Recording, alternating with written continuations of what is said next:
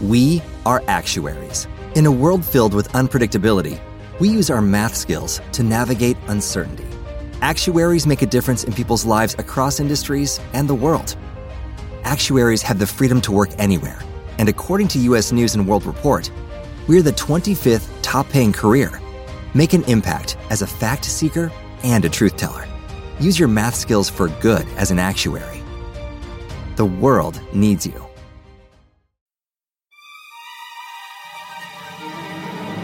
I remember that because Mom tries to say successful here, and that's a great 3.5 minutes of this film. Probably the best 3.5 minutes of this film. So successful. Someone festival. My mother-in-law lived in a shack. I don't know what to fucking tell y'all.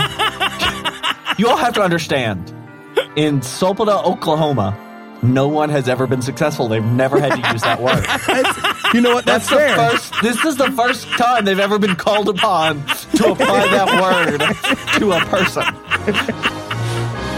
God awful movies.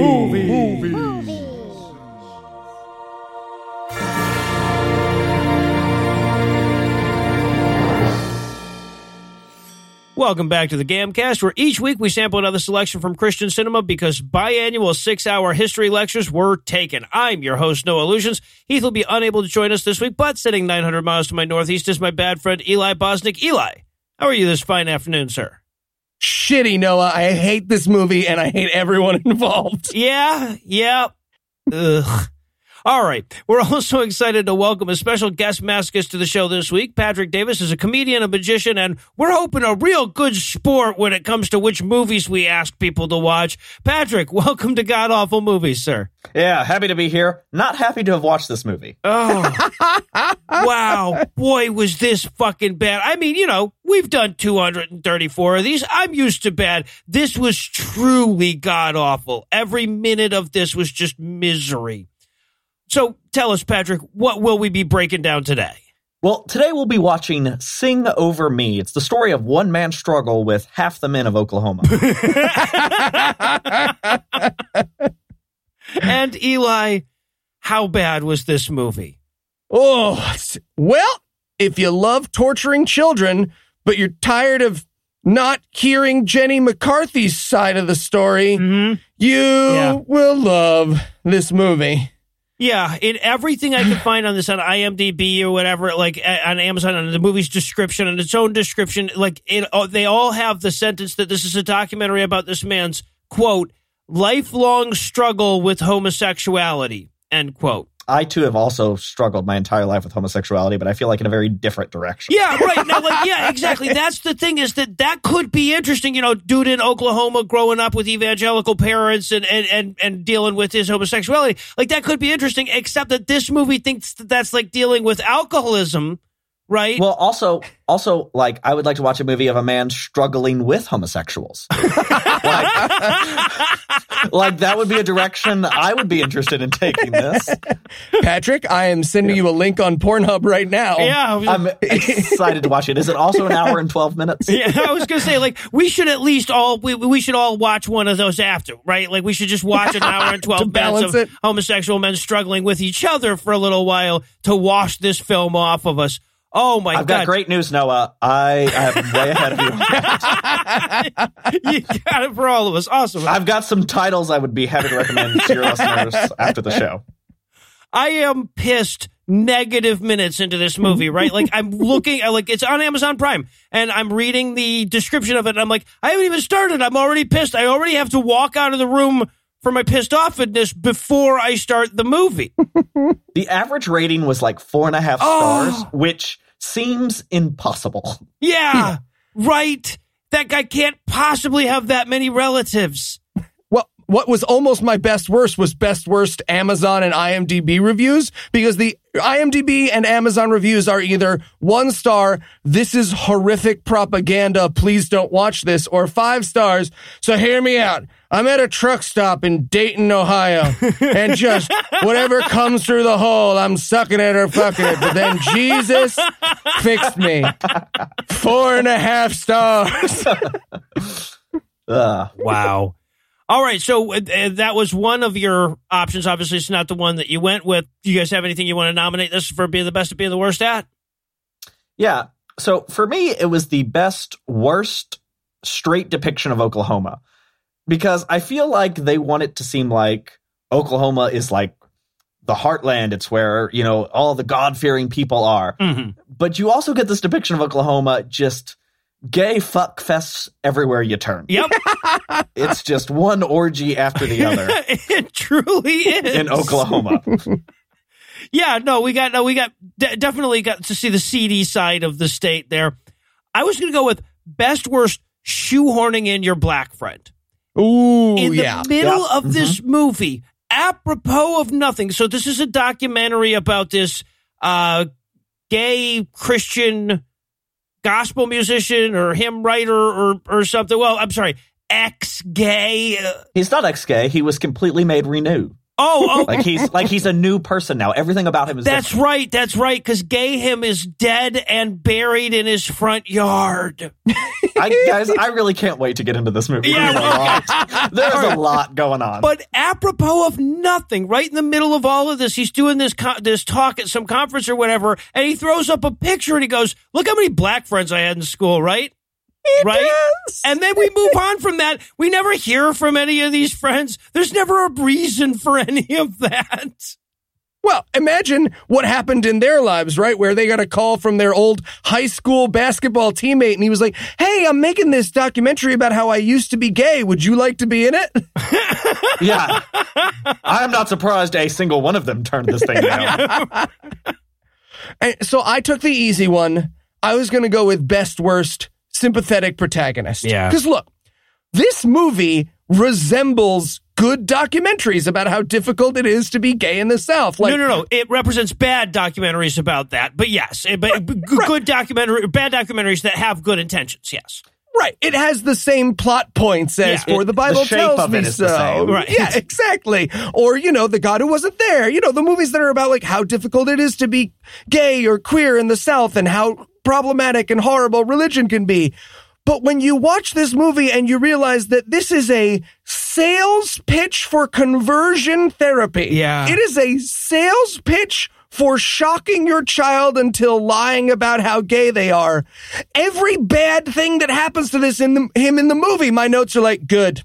I'm glad. I hope you get hit by a train next in your story. Because this is Hitler's sob museum. I truly, I would be hard pressed to find a worse human being to try and make look sympathetic in a movie. Well, so here's the thing though, is that he is both victim and victimizer in this film, right? So I have a ton of sympathy for this guy because he's bought into this so deeply that he's torturing himself and then, projecting that torture onto other people. But yeah, at a certain point, it's just you've danced around this too long not to see it. Yeah. For me, yeah, especially and we'll get into this in a minute, but especially for me, there's a point in his life where he seems like he's actually going to be okay and everything's going to be fine. And he just takes that off ramp back into terrible. Yeah. He just takes that right hand turn. I was at one point, I'm like, oh, it sounds like your life is actually going towards a healthy place. And nope. He just 180s it. No, and what's amazing is that in retrospect, after you get to the end of the movie, that moment where we were all like, oh, good for you, that was rock bottom. It really was when you think about it. In this movie's mind, yeah. That's that point of no return in the script writing book. Right, yes, exactly. If you gave me the raw footage of this movie, I could recut a good documentary. I just got to take a middle chunk, put it at the end. I could do this. I can make it work. Yeah, right. All right, well, normally I need to do deep breathing going into movies like this. This time I recommend that the listeners at home do so as well. So we're going to take a quick break, and when we come back, we'll dive into all the active hate crime that is Sing Over Me. Hi, I'm Eli Bosnick. I'm Patrick Davis. And I'm No Illusions, here to talk to you about this week's sponsor, Being Gay. That's right, Noah. Being gay isn't just 100% fine. It's also good for the environment. Because we recycle? That's right. You do recycle. We know a lot of our listeners used to be religious, and some of them still are, so you've spent your whole life being told that being gay is immoral, unnatural, or otherwise bad. But we just wanted to take a moment right here at the start of our show to remind you that being gay is actually totally fine. It really is. So if you're gay or might be gay and the themes and messages of today's movie hit a little too close to home, just a quick reminder, fuck everyone who made this movie or is in it. Being gay is fine. Fuck them right in their faces. And now, on with the show. All right, everybody, welcome to the first writer's room meeting for Sing Over Me. I'm not gay anymore.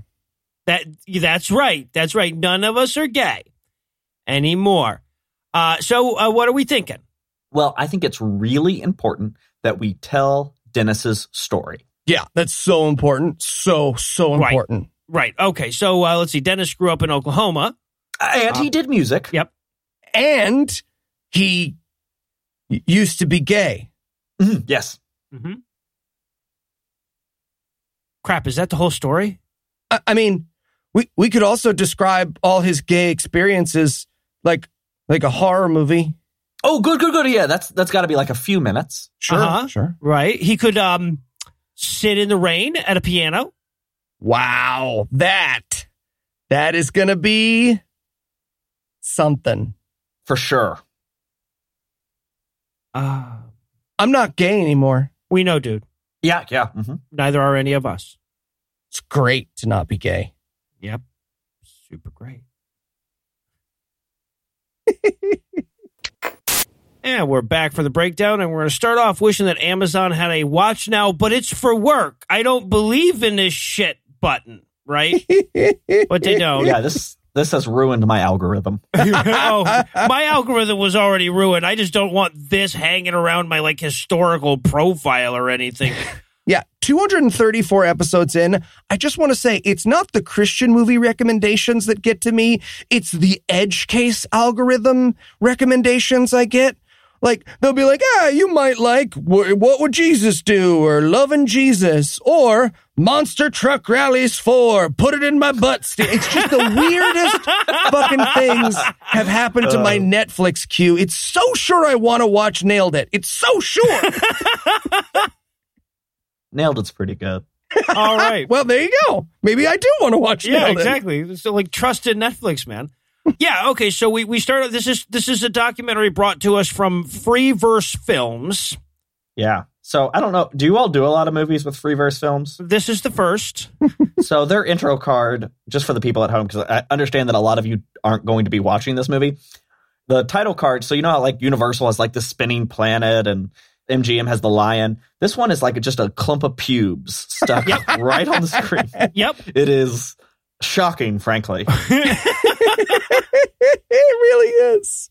Yeah, actually. Now that you mention it, okay, so we end up with a clump of pubes, and then we got Zephaniah 3:17 sitting up there for the sea-level readers. It's up there for a while, just in case you had to sound it out. Hey, what part of the Bible is Zephaniah? Is that in one of the Jew parts? Yeah, that is in the Minor Prophets, I believe. Yeah. Yeah, that was just there.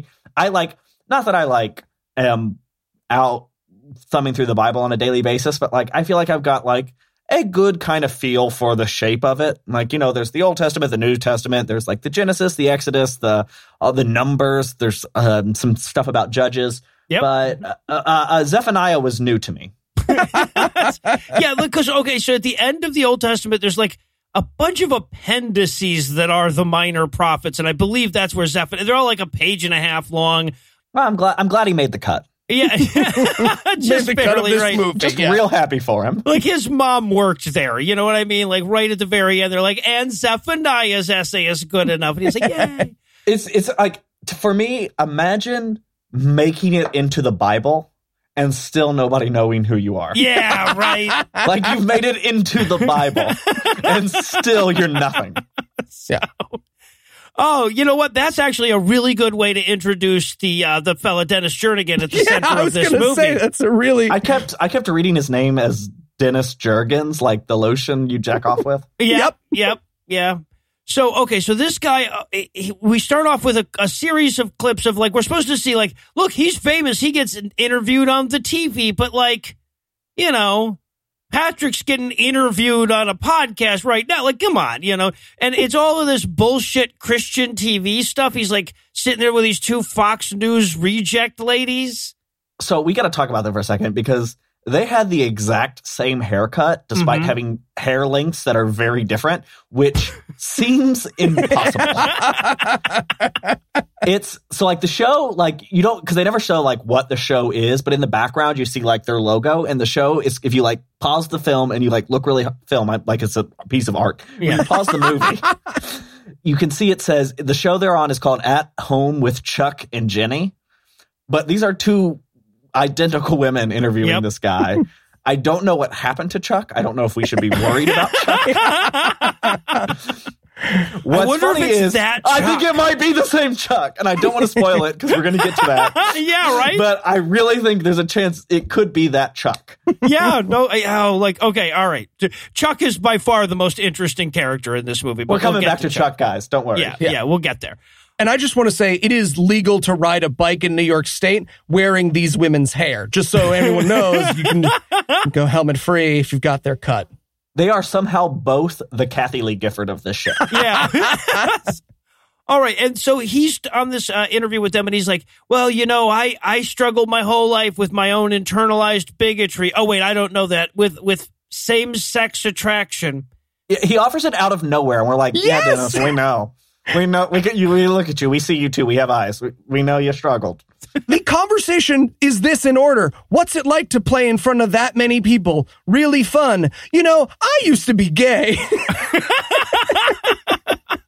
So I just imagine them sitting on the couch next to him being like these two identical women. Neither of them are with Chuck. I don't know which one's Jenny, but like these two women clearly have, you know, thought about each other. And then there's this guy who's like, I used to be gay. And they're like, oh no, he found us out. Yeah. And this is where he announces that November 7th, 1981. And I really, really wanted that to be the last day he sucked a dick. Like he was going to do a rock bottom Warren Ellis story for us. But like I wrote in my notes at that point, I'm like, wow, does he know the exact date of his first gaying? But even now, I couldn't tell you what that date was to him. So, okay. So we open on some singing, right? Like when the movie opens, we get the title screen and everything, and we open on some singing, and it's one of these classic, you get this in Christianity so often. The quality of the song is way out of balance with the quality of the singers. The singers are actually very talented, and the song is utter shit. Yeah. And we also see him 30 years later, right? We have not seen Dennis Jernigan through this movie. We've just seen the clip of him when he was young and I guess more popular than he is now. And he looks like a guy who's not been fucking who he wants to for 30 years. Like that's a great description of how he looks now. He's got those slumped shoulders and that hair that's just, I've given up. Yeah. There's a lot of giving up written on his face. Yeah. And Noah, you mentioned this chorus. This chorus is a fascinating sample of humanity. The girl at the front, like, she's the most normal looking, but the rest of the chorus looks like someone hit the randomize on a video game character creator. It's truly. She's normal looking, but like, she's got like this hair that's like almost in the shape of a pie chart of like what percentage of the choir is not white. It's imagine an afro with a tiny wedge taking out, like just like all the way down to her skull, taken out of it. And so it's like, because there are 2 white people in this choir. Yeah. And the rest of them, it's the United Colors of Benetton. But this song is, I wrote in my notes here that this song is basically the fucking musical equivalent of your password being password. It sure is. What were the words even to it? Do we even remember? No, I wrote some of the lyrics down later to one of his songs just because they're all so boring and like, you know, he rhymes with me and all of them and shit. So I wrote some of them down just to give you an example later, but I didn't have these ones. Yeah. All right, so then we open on like one of the most the shots that we're going to get the most mileage out of here. This is him walking around his piano farm. He's sneaking up on his old piano in a field was my note. I wanted him to murder it like Old Yeller. Yeah, right, exactly. That was the piano the whole he played. movie, it plays like he's going to do that at some point, like he's going to put that damn piano down. Look, This is the piano I played the gay music on, and I've got to let her go. look, you guys are making fun of his piano out in the field just because you're coastal liberal elites who don't understand that real Americans can't afford fancy music rooms and so leave their pianos in the middle of a field. They have their own field pianos, damn it. They're not house pianos, okay? We can't afford to have pianos running around the house. It's an outdoor piano. It's for outside. That's why that piano's going to vote for Mom, Trump. this piano followed me home. Like, it's outside, the piano is moist. Yeah. Like, and he does not wipe down the chair. He just sits right in the puddle. Yeah, so There's wet-assed that- and everything. There's a tree in the distance that someone has been lynched from. Like, they're not still hanging there, but you can tell that was its original purpose. You Like, can still it just is- see the bend in the boughs there. Yeah. Uh-huh. Like, he's just, and like, what's funny to me is like, so like when we come to this field, there is an outright thunderstorm happening. Like, you're seeing lightning in the sky as he's walking through this open field towards his piano. And I feel like being in an open field in a thunderstorm is already bad, but it's especially bad if you're gay and you think God's not like cool with that. Like, that's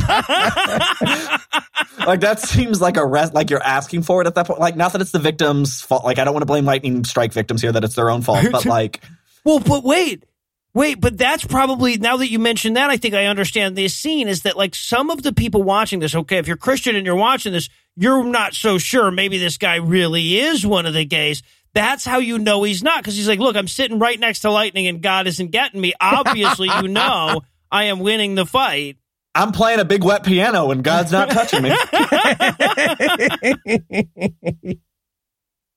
So he checks into this little convention. I guess this is a big gig for a Christian artist. Like, we've played bigger rooms than this. Like, I know, Eli, you've played much bigger rooms than this, but like God Awful Movies has played bigger rooms than We're this. literally playing a bigger room than this a week from today. Yeah, right.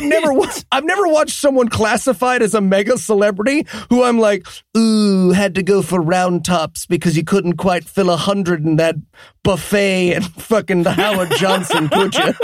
For me, I loved, like, because you get to see him, like, with his little roller bag, and he's, like, checking into the hotel, and everyone's greeting him, and every single person makes direct eye contact with the camera as if they didn't know that was going to be there. Yeah. And so he's just, like, you see, like, she's like, hi, I'm Donna, and then Donna, like, makes direct eye contact with the camera, which I'm told is a no-no, but, like... I mean, it's like, she's like, hi, some woman's like, hi, I'm happy to see you. I was at your concert in Waco several years ago. And I'm like, you look like you weren't in Waco several years ago. Attending concert wasn't the only thing you were doing. All right. So then they introduce him at this diabolical conference of de-gaying or whatever the fuck he's at. He opens up by saying that he used to think that God hated him because that's what it says in the book, and that's what the vast majority of people in his religion believe. End of sentence, right? Yeah. So first of all, we gotta cover the fact that what we realize is that this little convention he's playing at is in a place called Midwest City, Oklahoma. Jesus, the name of that city is fucking bleak. Midwest City. Oh, wow. Is the So they didn't saddest thing I've ever heard of. His fucking big gig wasn't even out of state. No, imagine going from the heights of doing interviews at home with Chuck and Jenny down to playing the Sheraton Inn at Midwest City, Oklahoma. The Holiday Inn Express in Midwest City. And who gives a fuck, Ohio? Truly depressing. Oh, wow. And he's also like warming up the crowd with his ex-gayness, right? He's like, how's everyone doing tonight? Who's drinking tonight? Who's fucking tonight? No dudes, am I right? Anyways, here's a song you might not recognize. Bang, bang, bang. Well, but before he bing, bang, burns, he goes like, do you guys mind standing while I play this song? Oh, that when he said please stand, that had like real Jeb Bush energy to it. Yeah, right. It's like, please stand. I want to know what the standing ovation feels like, at least. This. I just want you to not eat chicken for one song, just the first one. I just want to not watch you chew. That's the thing. Like, so first of all, like he sits down the piano and we get a big close up on the wedding ring on his finger, which is like spoiler alert. Like you're letting us know the ending before we get there. Let us enjoy the journey. True that, yeah, right. But yeah, it's just this is a luncheon. It's just taking place at like 2 p.m. It is. It's sad. That's his big gig for his documentary. And then, okay, now we're going to meet Dennis Jernigan's parents. I would tell you what they look like, but you're already correctly picturing them, right? Like evangelical parents of an ex-gay white gospel singer from Oklahoma. You nailed it down to dad's suspenders and belt. The dad looks a little bit like if Truman Capote had never discovered writing, but did discover Krispy Kreme donuts. See, I have him as, he looks like if The Shield was about a security guard at the Old Country Buffet. So mom explains that, you know, her son grew up back when America was already great again. And then out of fucking nowhere of this, like we grew up in a rural town where nothing much ever really happened. He's molested in a public bathroom. Dennis is. Yeah, that one caught me by surprise. I'm not going to lie. Yep. So first of all, the mom's like, nothing bad ever happened around here. It's like, well, guess you were wrong, Mrs. Dugan. Yeah, right. Guess exactly. you were wrong. As that's echoing, he's like, yeah, and then this guy whacked me with his dick in a public restroom or some weird shit, you know? Well, hold on, because I would like, so what actually happened in the bathroom? Because like what it seems like happened is he was 5 years old. He went into a bathroom. A guy turned around with his dick out and was like, eh? And then he ran away.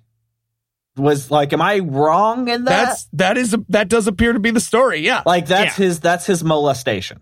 I just want to be clear like that. Like I'm not missing a beat there. Yeah. And what he has concluded from that, by the way, he monologues. He was like, yeah, I'm pretty sure that guy could smell the gay on me. And that's why he tried to molest me. Yeah. Right. And I'm like, it's like, what are you talking about? You were 5. You were a child. Yeah. But so like, I will say though, in my experience, Christians love to go for that gayness is the byproduct of being molested as a child angle. Yeah, very much. Like, let's be clear here. Like, what happened to him is not okay. That whoever did that to him should have terrible things happen to him. Yeah. But it's not like that, he could sense the gay on me and that's what turned me. I was like, a creeper showed you his dick and you ran away. Like, I think it had more to do with the fact you were a child than you were gay. Yeah. And we should point out that's actually, it's really important to conversion therapy because the angle for most conversion therapy at this point is you're not gay, you were molested as a kid and that trauma created this psychosis in you. So like, again, keep in mind that this is all a pitch for come shock your teenager into pretending, which is why he put this in the movie, right? Yep, exactly. So now we visit Chernobyl so that we can see his childhood home. Like, he's like, this is where I grew up. It's this weird, like, did they burn it down and then rebuild it for this shot? Yeah, it looks like a very, very small Tasmanian devil came in right before they started shooting. Well, here's the thing. I want to be clear. Like, it sounds almost like you could almost get away with saying, like, the house was messy. No, this house looked like it had been abandoned for years. And it's not just that they moved out, like, because like the ceiling's falling in and the wall paint's all gone and all this stuff, and like it's covered in dirt and dust, but it's not like they just moved away and let the house go. Like, it's still full of stuff. Yeah, well, that's the thing. Yeah, all their stuff is still there. Like, it's like they just like decided not to live there one day. Like they abandoned it like Jonestown or something. It really does. It's like he's got boxes full of books that show like Jesus about to do a 9/11. Like, it's crazy. You guys, if you've seen the Jesus that's standing next to the skyscraper scene, I'm sure you pictured it immediately when he. I was going to say, I've never seen that picture before. Is that a common picture that keeps cropping up? Yeah, you see that quite a bit in Christian literature. Yeah, but yeah, that's the best way I've ever seen it described. But yeah, so and he's walking through his Chernobyl-esque childhood home, and he's talking about how he was the product of toxic masculinity. He's like, when I was a kid, I real quick realized there was something different about me. I like to draw and listen to music and emote. I possessed empathy, which if you think about it is pretty gay, is the point of this monologue. Yep. I just wrote in my notes at this point, like, I'm so bored by this guy's life. Suck a dick already. But no. So his parents mention about, like, well, he was ambitious and he tried really hard at everything. And then we get this little snippet where he's like talking about how he needed to be the best at everything, and he needed to be the best baseball player, and he needed to be the best musician, he needed the best at school because it was the only way he could get his parents' affection.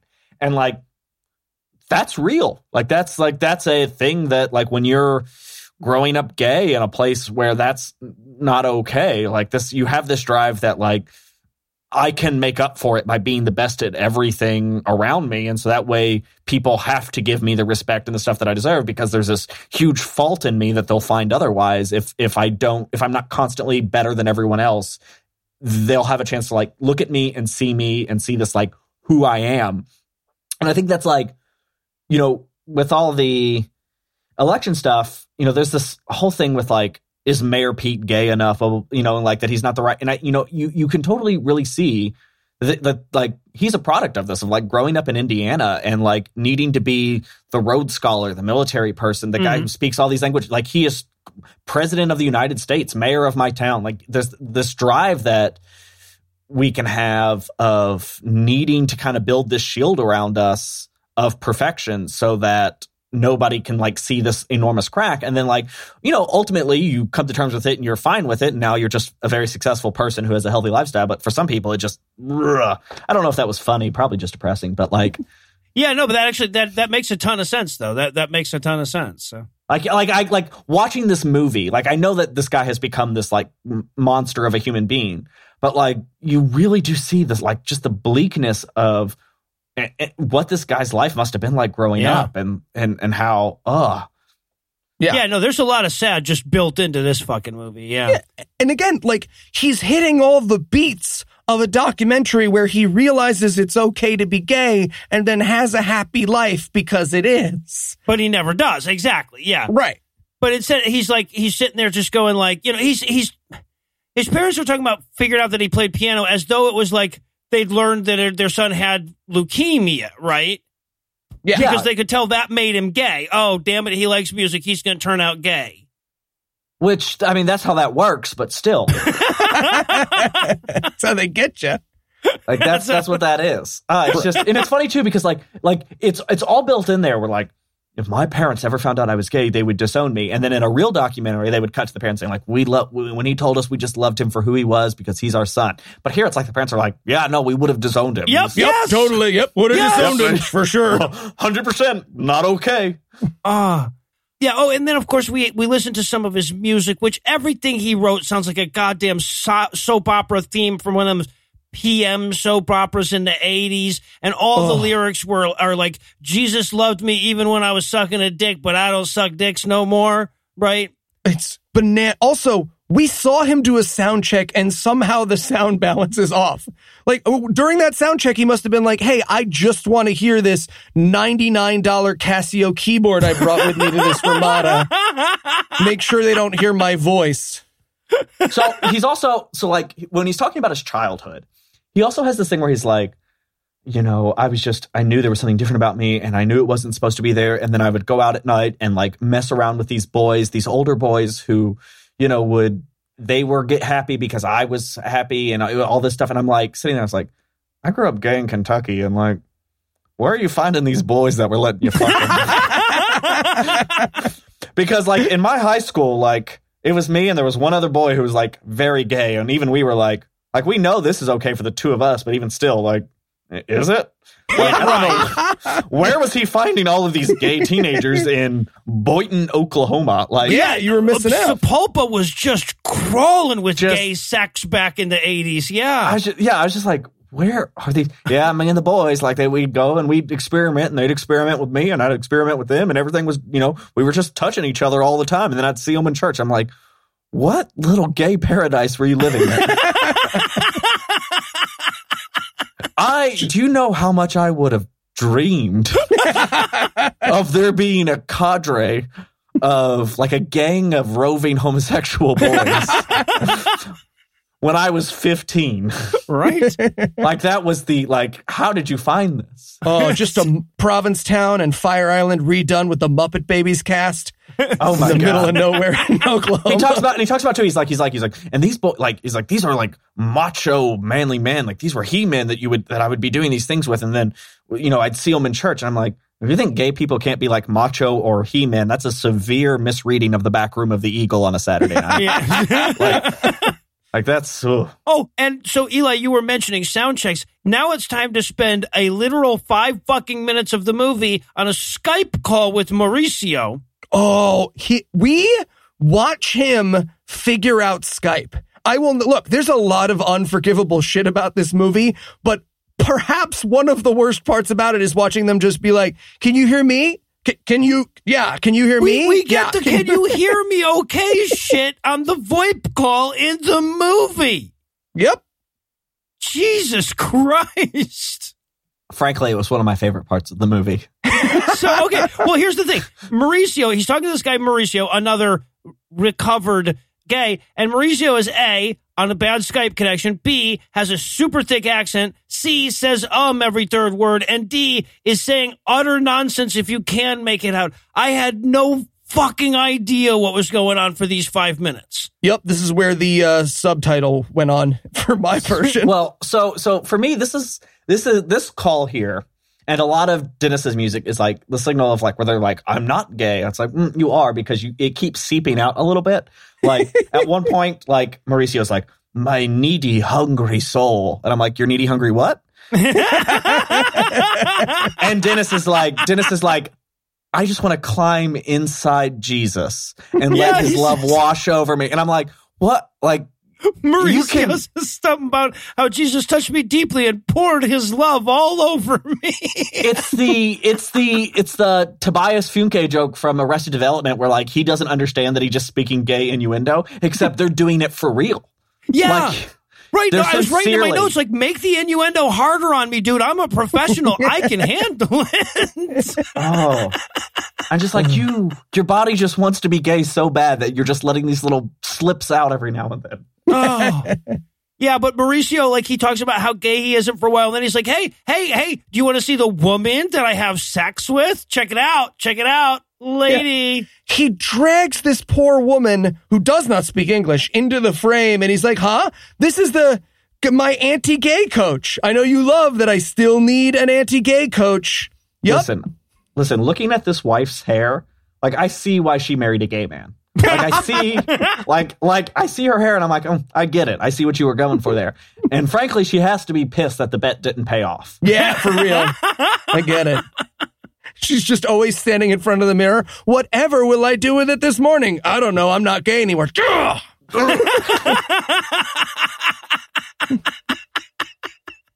And like, I love, too, that we spend some time meeting Mauricio's son so that the movie can just stop dead, look us directly in the eye and said, if it wasn't for the anti-gay stuff we did, this kid would basically have been pre-aborted. You're murdering this kid if you think I'm gay. Yeah, exactly. If you support gayness, you support the murder of this baby. Which, like, yeah. Okay. Like, I get that Mauricio and his wife have sex, like they have a child, that's documented. Mm-hmm. He's not like going down on her though, right? Like, well, are Christians even allowed to do that? No, not at all. They're not allowed to. So he's like, that's an out for him. He doesn't have to. right, exactly. They just need to be fruitful and multiply. Okay, I get it. I throw up because I know that it's against God's will. That's why I throw up when we do that. And then, okay, so we go back to, like, we get done with this stupid fucking phone call, and then Dennis starts talking to us about what a hard time of it he had in high school, right? He prayed that God would make him be straight, which is really, like I said, a lot of this is just terribly sad stuff. It's just that they wind up at the wrong conclusion in the end. Yep. We also get his miraculous almost getting hurt worse story. Oh my, are they reaching or what? One time I cut my hand, and if it had been worse, I would never have played piano again. Yeah, man, if it had been in your eyeball, you would have been blinded. I don't know why. Do you really have that little to contribute? And then also, this is an actual line from the movie. Someone help me out here.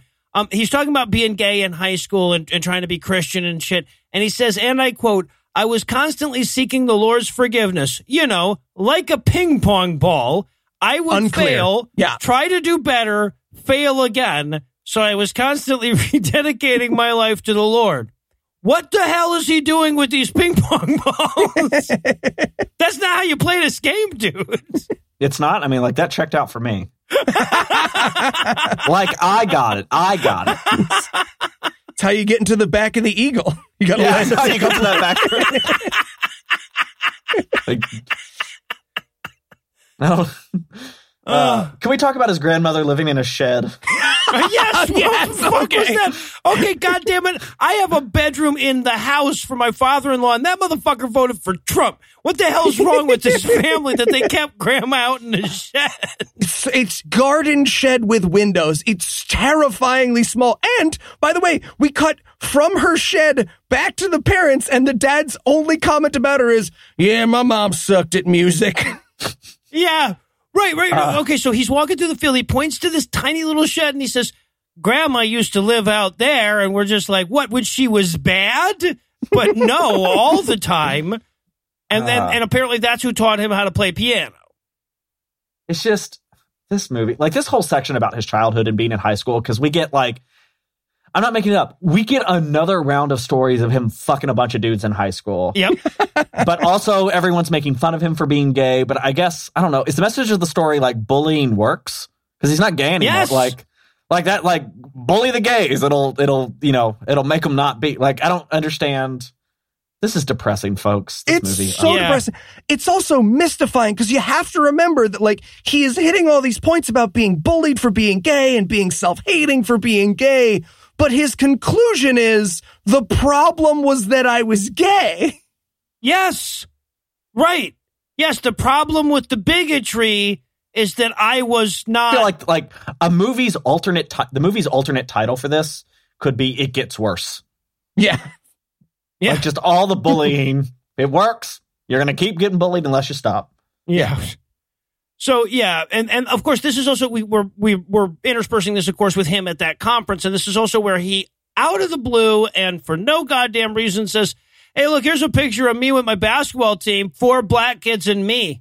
I was pretty progressive. Pretty progressive. But that was the whole thing. That's the point where we get like, I was told I was an inward lover. Inward lover. Like an inward lover?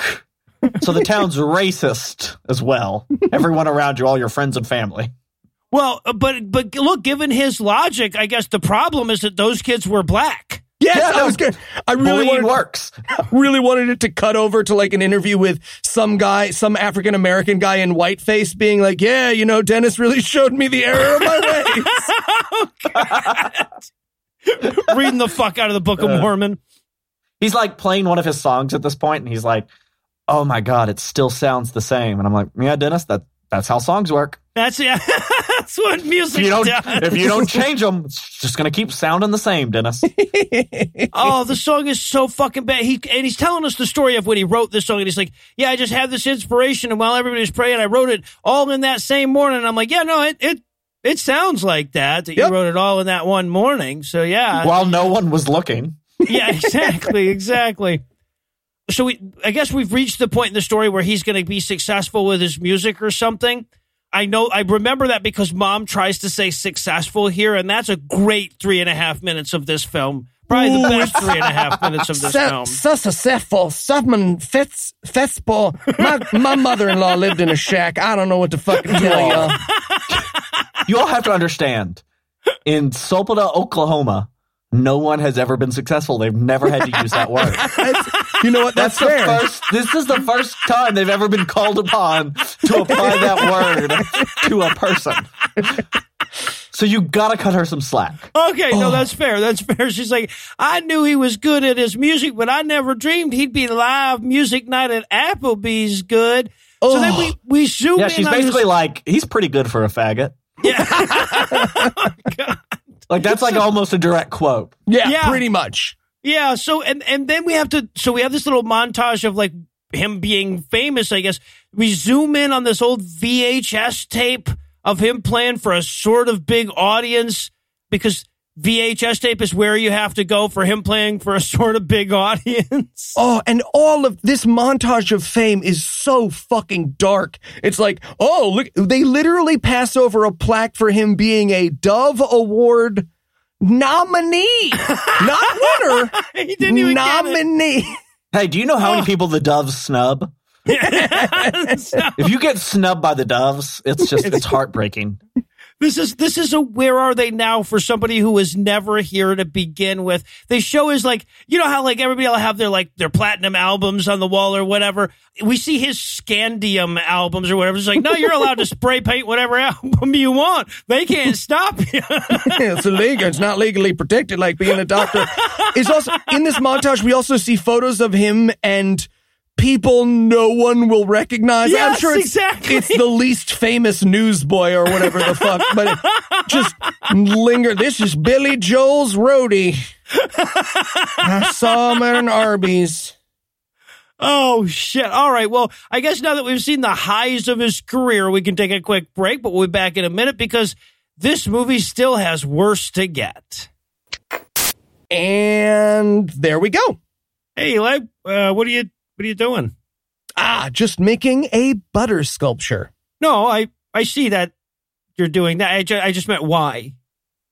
Oh, I just want to be as good at something as Peroni is at making beer. What's Peroni? Peroni is a refined beer with a distinctive, crisp and refreshing taste and a balanced aroma. Wait, I knew Italians made wine, but they make beer too?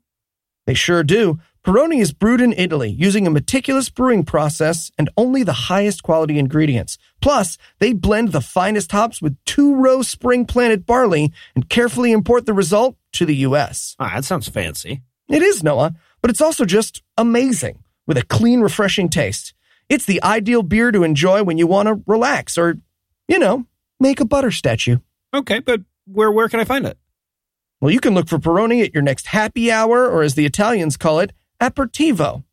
Find it in cans and bottles at your local grocery store and follow them on Instagram at Peroni USA. For people over the age of 21 only, 2020, imported by Birra Peroni International, Washington, D.C.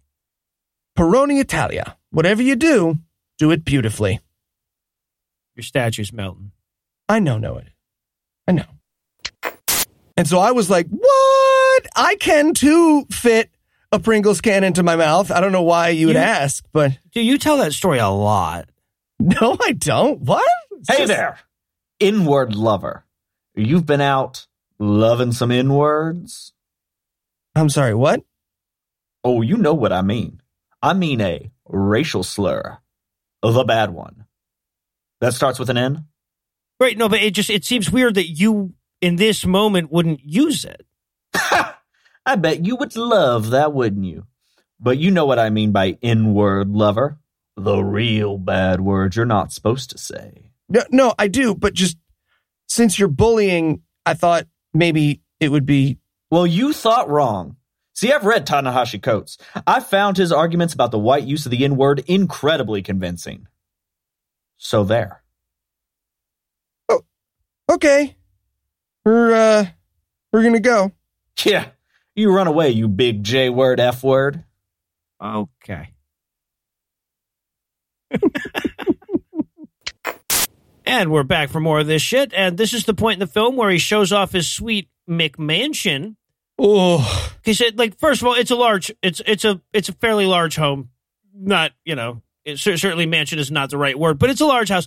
He starts talking about, like, yeah, when I first bought this house, we gave a free concert. It was so cool. 4,000 people showed up and were on this hill. But then, like, he shows us a picture. Now, The rows are about 30 chairs across. There's about 18 rows. Not all of those chairs are full unless there were 7 other separated seating areas like that one. No, there fucking wasn't, dude. There's like 235 people. Don't get me wrong. That's a lot of people to have in your front fucking yard, but it ain't 4,000.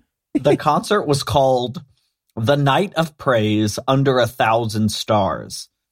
And every picture he shows us looks like it took place around 4:30 p.m. Like it's all bright daylight out. Everyone's in lawn chairs. They're all sitting out. It's the night of praise. First of all, 1,000 stars seems kind of low. Exactly. But, you would think, but you could get more. But it's the night of praise under 1,000. Like if he's accurate, there were 4 times as many people there as there were stars.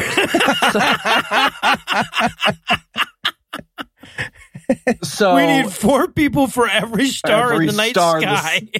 It was just like, I'm like, that's not a night you're showing us. That's mid-afternoon. Yep.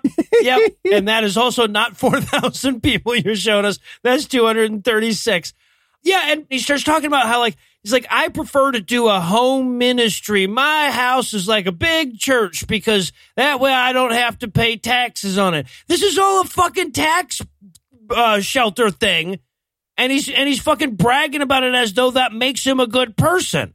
Yeah, we also get shots of his home ministry here, and it is a karaoke home ministry complete with slide projector. It's pretty dark. Yep. Well, so here's the thing, and this is where we're gonna be serious for a moment. I think he might actually not be gay anymore because of the upholstery decisions he made with all of the furniture. That's a solid point. That is a solid point. I think there is a solid case to be made that, like, hey, look, let's take a look at ourselves for a moment. We're very sure in our convictions, but we need to keep an open mind. Maybe he's not gay anymore. His furniture is appalling. That's fair. Well, I love there's this sad moment where he's talking about how he has so many fans. He was so overwhelmed with how many people wanted to meet him. So he decided to meet them in his living room. And I'm like, dude, that's the lowest level of people wanting to meet you, right? Like, I could meet them all in my living room is where you start. We're all there. Yep. I was inspired by his decision to bring a bunch of repressed gay people into his home. And they can stay there as long as they want. If they want to sleep in his bed, that's okay, too. Yep, and they can all sing together and not be gay together. It's a truly beautiful arrangement of just like, yeah, you're having trouble not sleeping with men? I am, too. Why don't you come over and stay at my house? Yeah, exactly. We can have trouble not sleeping with men together. All right, so, and by the way, his home ministry, which is him sitting around with like 9 other people doing karaoke off of his TV. He's got a microphone for that. He is mic'd for his own goddamn living room. How fucking arrogant is that? Oh, it's fucking dark. This is also where he gives us his sales pitch, right? And this is his whole angle on the conversion therapy thing is we don't tell people they're evil. We tell them they're broken. Yep. Yeah. This is better. I just introduced them to Jesus because Jesus is a better savior than I'll ever be. But, like, I'm a pretty good savior, too. So. Yeah, I had in my notes, I'm like a therapist who only prescribes Jesus. Yeah, exactly. It has no education. And now we meet another victim who's been condemned by Dennis's religion to never know love without guilt. His name is Eli. Yeah, Eli Bernard. And yes, this is my secret origin story. I'm finally glad we can get it out here on the podcast. He says, like, yeah, I was a big fan of him, and I'd heard his story about struggling with wanting to have sex with guys, so I got in touch with him, and I figured, he's a big star. He would probably be busy and have nothing better to do, but, man, he called me right after that, could not get him to get off the goddamn phone, be honest with you. It turns out having written some moderately popular songs in an unpopular genre decades ago isn't an activity that you continue to do. It's something that you did once, so... Yeah, he's literally like, I cannot believe that this older, repressed gay man would want to speak to me, a young man who is also struggling with being gay. Yeah. Like, who could imagine that he would want to talk to me and invite me over to his home and stay in his bedroom? Like, I was floored by such the idea. Well, and he goes and he starts like giving us a little bit of his philosophy on how to de-gay people here. He's like, it's not enough to tell gay people that they're going to hell. You have to do more than that. I'm like, how about less? Could you also do less than that? Yes. Jesus, this is so fucking sad. Because we watch all these people like avoiding a fictional hell by living in a real one. Well, Yep. I want to be clear here. I think I'm 100% sure Eli is pranking this guy, that he is 100% still sucking dick. like the entire time he's giving interviews, he's got a big smile on his face and he's just like basically winking at the camera. And I'm like, you're still sucking dick. Like this is a prank. It's also amazing because like this is for Christian audiences and they have to be like super euphemistic every time they're talking about anything gay. So they'll just say, and I was spending time with gentlemen or whatever every time. That can become a fun little drinking game all on its own. Like, drink every time that they mean to say dick, but they can't say dick, right? You'd get pretty drunk. Oh, and by the way, if you need to make this story just a little bit sadder for you, this is also the part where he talks about when he was in college and he found out, like, they told him he wasn't good enough to major in music composition at Potawatomi Community College and Stump Removal Service or whatever it was. To be fair, he walked in there and he was like, hey, I don't read music. I can't write music. I would like to major in music. And the dean rightfully was like, we have a limited number of slots at our fake school. Yes. We can't just let anybody major in music. Come back to us if you learn music. It was Oklahoma Baptist University that he went to. Oklahoma Baptist. He didn't rise to the standard of Oklahoma Baptist University's music composition program. So I don't know anything about Oklahoma Baptist University. Is that a thing that you all know about? No. Okay. No. I just saw in your notes you all were like, "Oh, that's a fake school." I was like, "Oh, is this a famous fake school?" Like, well, I mean, anything that's Baptist University ain't a legitimate school, but yeah. You don't put Baptist in front of the school word because you're crushing it. Yeah. Fair. Just didn't know if OBU had a reputation. Yeah. So then he starts talking to us about his experiences with contemporary Christian music. He's like, yeah, the people I really liked are people that you've heard of even less than me. Honestly, Keith Green, does that ring up? No, Keith Green. No. Keith Green. To be fair, I'd fuck Keith Green. So show a picture. Would he? They show a picture of Keith Green, and I'm like, he looks enough like that dude from Flight of the Conchords that, like, he also talks about second chapter of Acts, which I have written down. Looks like Hanson's all-female stunt team. Boom, that's a Hanson burn. Hey, you guys remember Hanson? Hey, how old is your listener base? Do they remember Hanson? Is that a thing they're going to have to Google? That's a percentage great reference. Topical. Thank you. Someone will get it. One or two, long tail marketing. And so basically, he talks about how he's listening to second chapter of Acts and he hears their song that might as well be called I Don't Have to Deal with Anything I Did. And he was like, oh shit, I want a piece of that. Right, exactly. I said I was sorry to myself in my head, so everyone that I've wronged forgives me now. Yeah. But he also like again, super fucking dark right underneath the surface of this. He talks about the trauma of his artificially implanted self-hatred driving him to the brink of suicide as well. Yeah. Right here. Which, like, here's the thing. I had always heard, and correct me if I'm wrong, that, like, suicide was the one sin you could never be forgiven for because you die before you could ask forgiveness. I've heard the same. So, like, if you're like, oh, no, I'm gay, I'm so sinful, I should kill. Like, I feel like it's like you're surrendering to hell if you just kill yourself. Like, I feel like that's the only wrong decision. Yeah, right. Like, you could ask God's forgiveness between thrusts, really. I mean, right. At one point he did it. Like earlier in the movie, he's talking about like during that ping pong bullshit. He was like, I would fuck a dude and then I'd go to church on Sunday and pray on my knees and ask for forgiveness. Then I'd fuck a dude and and I'd be the first one at the altar praying for forgiveness. And everybody in town was like, oh, why is Dennis always there first? And I'm like, they know Dennis. They weren't really asking. but clearly he was already doing that.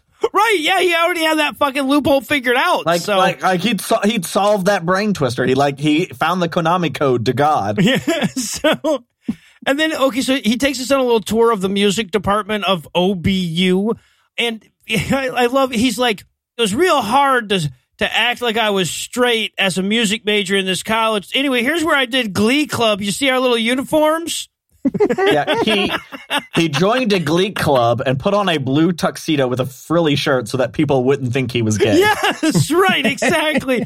But also, in case you hadn't noticed, this has literally devolved into This One Time at Band Camp, the movie. It sure has. Right? It sure has. But guys, we get to meet Chuck now. This is where we meet Chuck. This is where we meet Chuck, and I cannot begin to express what an enormous fan of Chuck I am. Chuck looks like Guy Fieri. Yeah, okay, right. Chuck looks like he took Dennis to Flavortown. Yes. There's no question they visited Flavortown together at one point. Chuck's got the frosted tips. Yep. He's got the goatee. He's, Chuck. This is also where we meet Maureen. Spoiler alert, she's going to be more important than she is in this section of the movie. But Melissa, what was her name? Melinda, yeah. And he introduces her by saying, and I'm not joking, this is literally what he says about her. He's like, I remember thinking, man, if I could get a boner with a lady, I would totally marry her. Yeah, no, he said he didn't want to marry Melinda. He wanted to marry Melinda. He literally said, wow, if only I could be aroused by her. Yeah, that was the exact goddamn wording, yes. Which is bizarre of a way to just think about a person. If only I could be aroused by you. Yeah. And then he starts talking about all the gay sex he was having in college, right? Which, again, we're still in Oklahoma. Yeah, what is happening? Baptist Community College or whatever. And he's like, gay fuckfest every night. We had the orgies over at the door. Like, it's insanity. Right. Like, at some point, like, this is just a movie where he's bragging about how much dick he used to get, right? I had Grindr in college and was not having as much luck finding gay men as he was. Like, they were around every corner. It's insanity. Oh, Jesus. Okay. So we cut back to, we're at his little conference or whatever. He's sermoning, and he's talking about meeting a leader in the Christian community who thought he was a really good guy, and he would take him out for a Coke and now and again. And yeah, it sounds like a date. Yeah, right.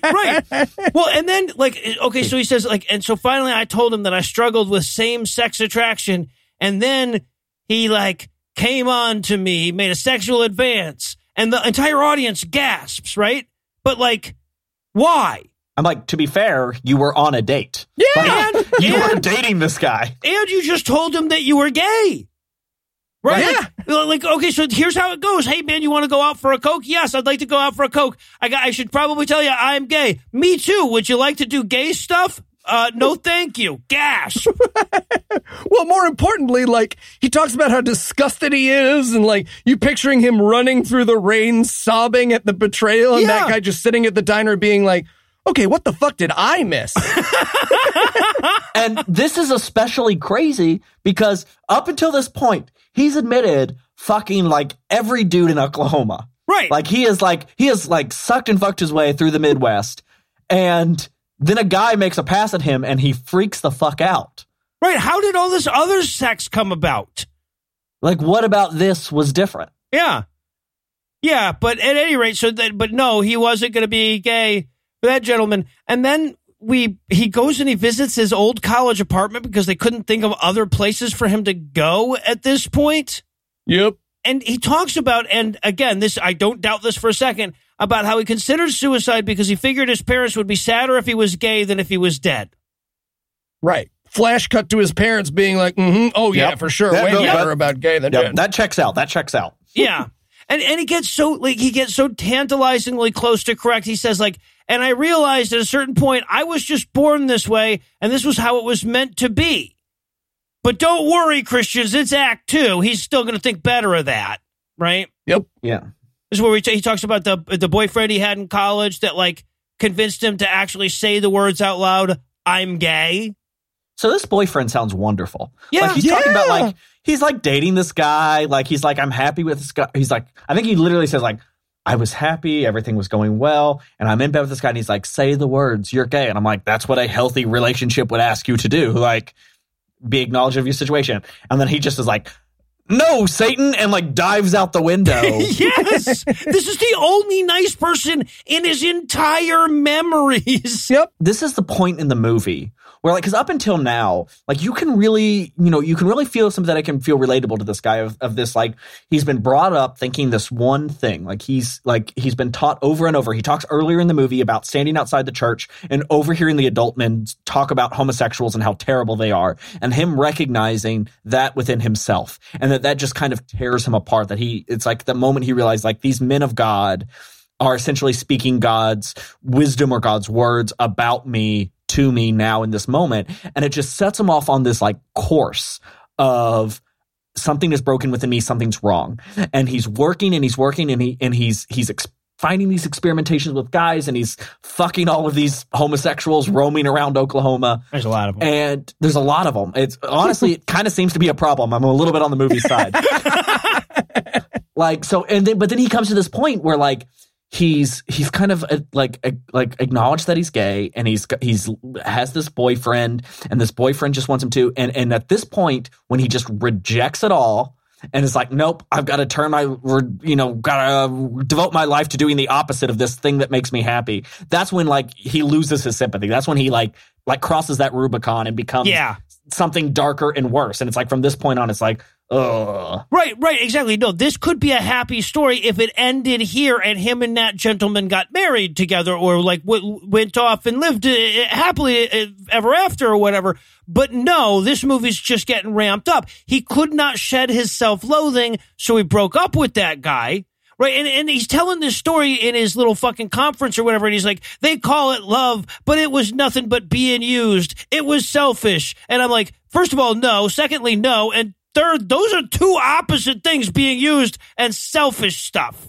Yeah, he never explains how he was being used. Like, he's like looking out this audience, he goes, I thought I was in love, but I was just being used. And I'm like, how were you being used? It sounded like you were in a good relationship. It sounded like he was looking out for you. You know, it'd be one thing if the relationship was just like, you wanted more and he was just using you for sex because he had his own problems, but he sounded like you were using him for sex. It sounds like you were the one using someone.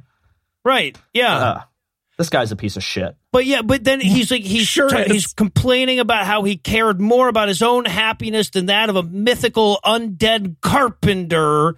So he decided to go into the ministry. Yep. So then this is when we get the phone call from Chuck. Yeah. All right. So you don't know about this one, Patrick. I have to explain this because he gets a phone call from Chuck, and Chuck's like, I have to tell you about my dream.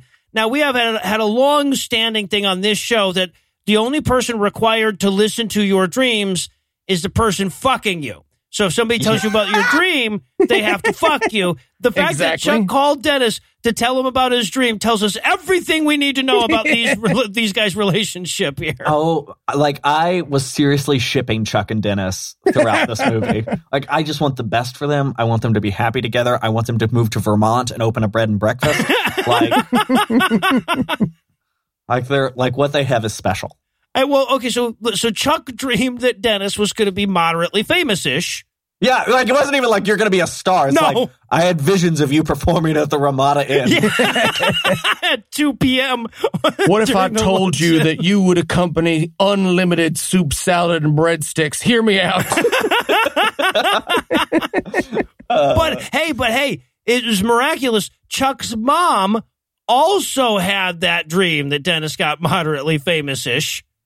This is where the fan fiction took a turn, because Chuck, living with his mom, wakes up, tells his mom this dream, and the mom's like, yeah, I also had that dream, son. Do they talk about their dreams every morning at breakfast? Like, what the fuck is happening? Well, also, you got to keep in mind here that the narrative that Dennis is setting up for us is that he was torn between homosexuality and living in his friend's basement making gospel music. Well, right. So, yeah, the end of this is that he moves in with Chuck, whose home address he gives us, by the way, which is really fucking weird. Very strange. Sending Chuck a letter. He just announces it. And I think he literally says, I was getting calls from two different directions, from homosexuality on one end and from Chuck on the other. And I'm like, I think the call's coming from inside the house, honestly. I think it's the same fucking call there, Dennis. I don't think those are two different lines. I think it's the same one. I was being pulled this way and pulled that way. Chuck pulled me really hard. Yeah. So,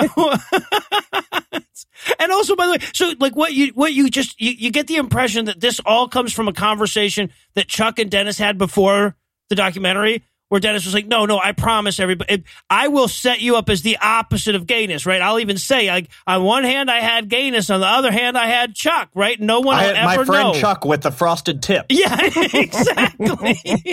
Who lives with his mom. Oh, Jesus. And okay, so and just to give you an idea of the level of self-loathing in this guy, at this point, Dennis starts telling us about how he was in the same league of sin as David, the biblical David. Right, the guy who raped a lady that he was spying on in the bath and then had her husband killed so she wouldn't tell on him. Yep. Right? Yep. You licked Chuck's balls. Right. That's not, like, to quote Samuel L. Jackson, that's not even the same fucking sport. Yep. It is a very weird comparison to make. Also, like, his point is, like, I mean, everyone remembered Dave for the not murdery parts, right? No, we don't. We remember him for the murdery parts. You thought of the murdery parts right away. Wait, did you just call him Dave? Yeah, like, are you on a first name basis with King David of the Bible? Yeah, when you've read it as many times as we have, we're tight like that. So you have to understand that this movie opens with a quote from Zephy. Yeah, the Zephyr, as I call him. Yeah. All right, and so then one night, Chuck, who loves the pussy, by the way, confronted Dennis about his gayness. Yeah, he was like, Chuck confronted me, and I'm like, go on. I'm like starting to like get the lotion out. Yeah, right. Unbuckle the belt. I'm like, go on. He like cornered you, and what happened next? So Chuck found out he was gay, and this is how he tells the story. He ran out of the room, and then Chuck said, I want to help you. I don't know how to help you, but I know the answer. I'm like, you were running out of the fucking room. Was he running behind you screaming it? Logistically, this makes no fucking sense. Noah, it's because you're not gay. You have to picture this. You have to picture this as like The Notebook. Like this is, it's raining outside. Chuck comes up to Dennis and he's like, Dennis, I know. And Dennis is like, no, and he runs out and it's pouring down rain and Chuck runs after him and he turns around in the rain and they're face to face and he's like, Dennis, I don't know how to help you. I only know how to love you. And then they kiss passionately. Yep. Like that's what happened. Like that's the story. Oh, so much better movie. Such a better movie. Well, right, because then at this point, it's like, and Chuck told me, he says, he wanted to be right there for me. Anytime I ever felt tempted to sin again, he would be right there. Yeah, just call me up. Anytime you feel like touching a dude, call me immediately. Like, I'm your guy. If you ever think that you're in danger of sucking a penis, I want to be there in the room with you. He's like, I want to be closer to you than a brother. He says that literally. So like a boyfriend? Yeah, that's a line. He's like, walk with me towards Jesus. Walk with me, your boyfriend, towards Jesus. Yes. I just want to let Dennis and Chuck fuck. Like, that's all they want to do. Just Amen, let them do brother. it. Amen. Well, I'll tell you what. We're going to pause for a minute to start the Let Dennis and Chuck Fuck petition at MoveOn.org. So we're going to need a quick break. But first, let me give Act 3 the hard sell here. Will Dennis and Chuck cut the sexual tension and fuck already? Who the hell do they think they're fooling? Is it them they think they're fooling or us? Find out the answers to different questions and less when we return for the putting the sad and sadistic conclusion of Sing Over Me. So yeah, man, if you ever need anything, just let me know. Thank you so much. Yeah, because I know how hard it can be when you're struggling with the gaymo sexuality. So yeah, just call me anytime, day or night. Honestly, especially night, if you want to call me. Oh my gosh, you're such a special friend. Yes, I am. So, my wife, just to be clear, she goes to bed at around 12, so pretty much wide open after that for any help you need. Any help at all. Just... Well, I'll tell you what. What if tonight after my wife goes to sleep and your wife goes to sleep, Mm-hmm. we pray together. That sounds great. I am not gay anymore. Yeah, apparently not. What? Nothing. I said good for you.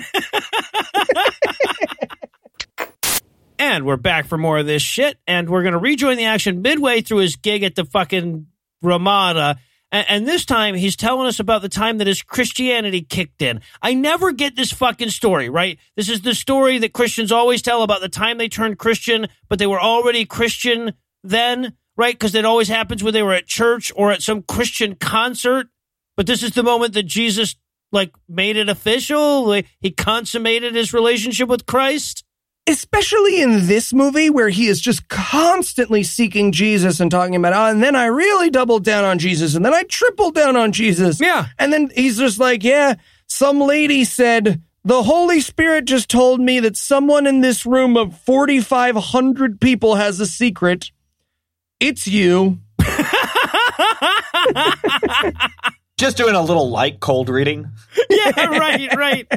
So he was bootlegging an album at a Christian concert, which, by the way, is the weirdest circle of hell, if you ever find yourself there. And, like, that's not a joke. When he's telling the story, he's like, I bootlegged, and bootlegging is a sin, and it is wrong. But I did. Yes, he does.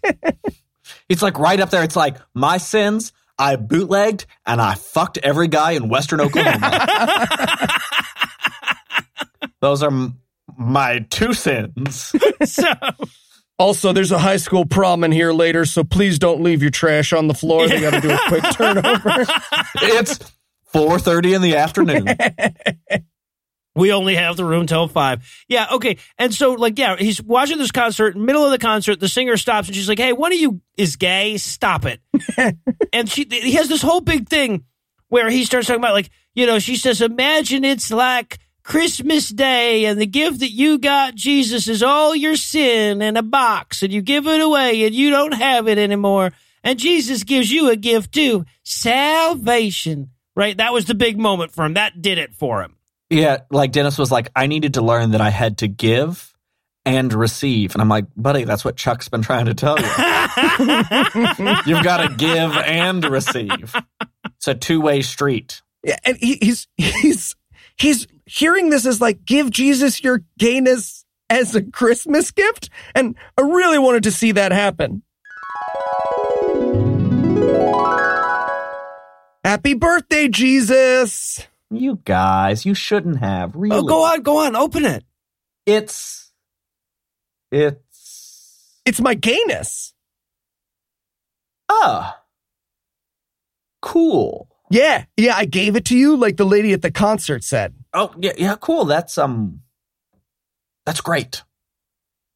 You don't like it, do you? No, it's great. I love it. Where'd you get it? From you, I think. Mm-hmm. Right? So it's kind of like a regift, if you think about it. Yeah, I guess so. You can return it if you want. To you? Please don't. Not to me, though. Open mine next. Can I ask, is it your sexuality? No. It's your sexuality. It is. Yeah.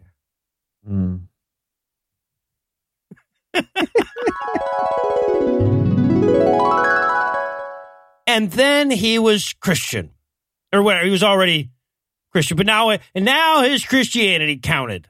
Who the fuck knows? Yeah. Is this where he says, like, I don't want the gay community to define me? Yes. Yeah.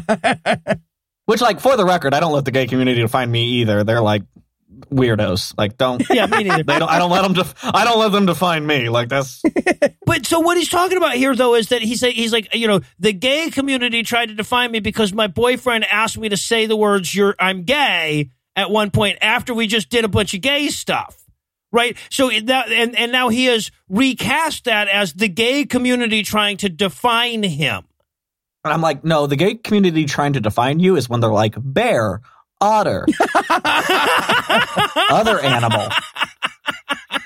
Like every day they're like, are you a giraffe? Like, what's your deal? And I'm like, I don't even, I can't do that either. Like, I'm with him on that point. Yeah. The hanky coat is confusing. I get it. Yeah. It's so many colors and folds. I guarantee you, though, that what the gay community told him was, be yourself. And he's like, no, right? Yeah. Again, just to be clear, it's like that fucking opening pilot of the Adventure Zone where it's like, believe in yourself, Dennis. Never! Yeah, right. Also, I just want to point out that at the height of this moment in the movie, he's like singing a very emotional song, and apparently he was doing it very flatly because Anna walked in the room and began to yell the correct notes at the television.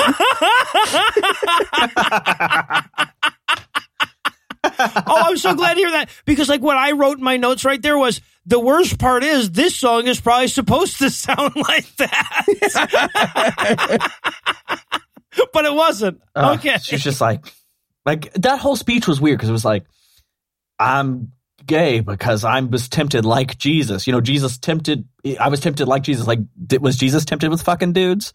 Yeah. Because I missed that part in the desert. Well, yeah. no, Jesus he went through all the temptations, apparently. Yeah, I really want to watch them making it through that list.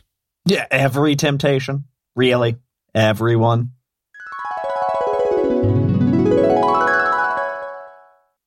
Okay, Jesus, what about finishing the juice? I'm sorry, finishing the juice, Satan? Yeah, you know, when there's like half a glass of juice left. So you want to just like, I should just finish this. No. Okay, good. Resisted. Next up, signing up for a free trial and then canceling. Really? Is that, I mean, it's a free trial. Is that bad? I mean, it's a temptation. It's not necessarily bad. We just got to get through literally all of them. So, free trial. Yeah, sure, fine. No. All right, resisted. Great. No on the free trials and canceling. Got it.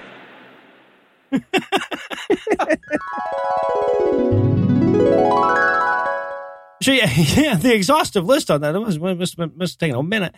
And then God made him straight.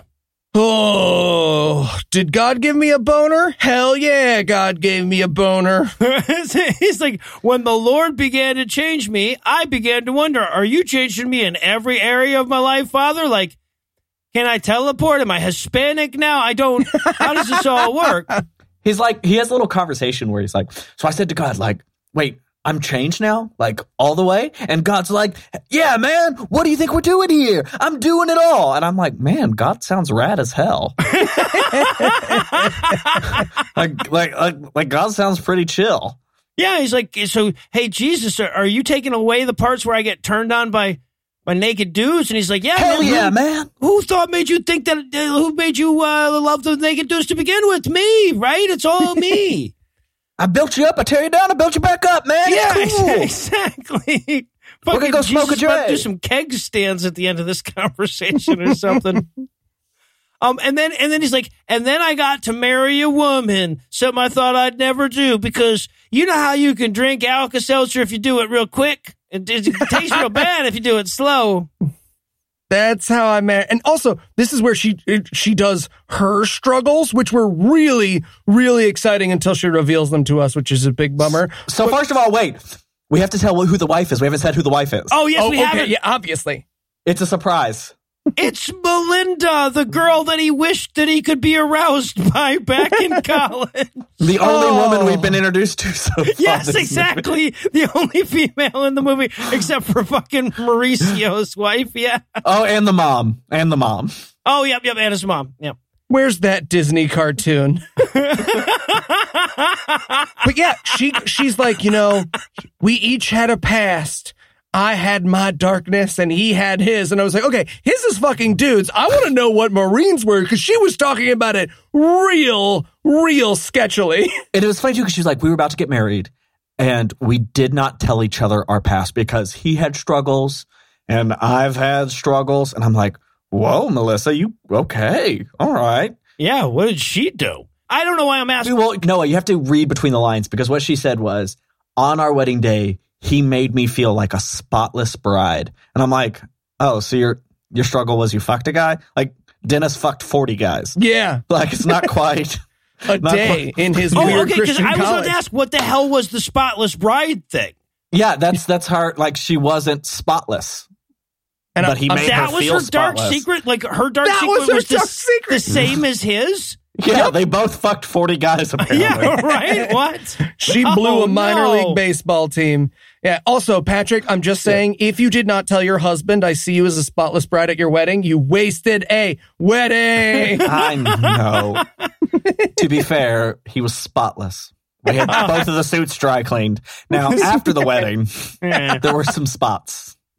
So now we watch him and his wife eat. Then they argue about where and when they first kissed. So it was crazy memorable. Okay, wait. They are in the middle of an argument about their first kiss when someone, the only word for this is slaps down their KFC famous bowls in front of them. I remember him telling me, blam, here's your fucking food. So at least he still tips like a Christian. Yeah, right. It's such a weird conversation because like they talk about their first kiss and then they kind of cut to like just Melissa or Melinda or whatever we said her name was. And she's like, oh, does he get aroused? He gets aroused. And on his end, he's got no complaints. And I'm like, he's got complaints. Yeah, right. Like, the chief among them is that you don't have a penis. Well, exactly.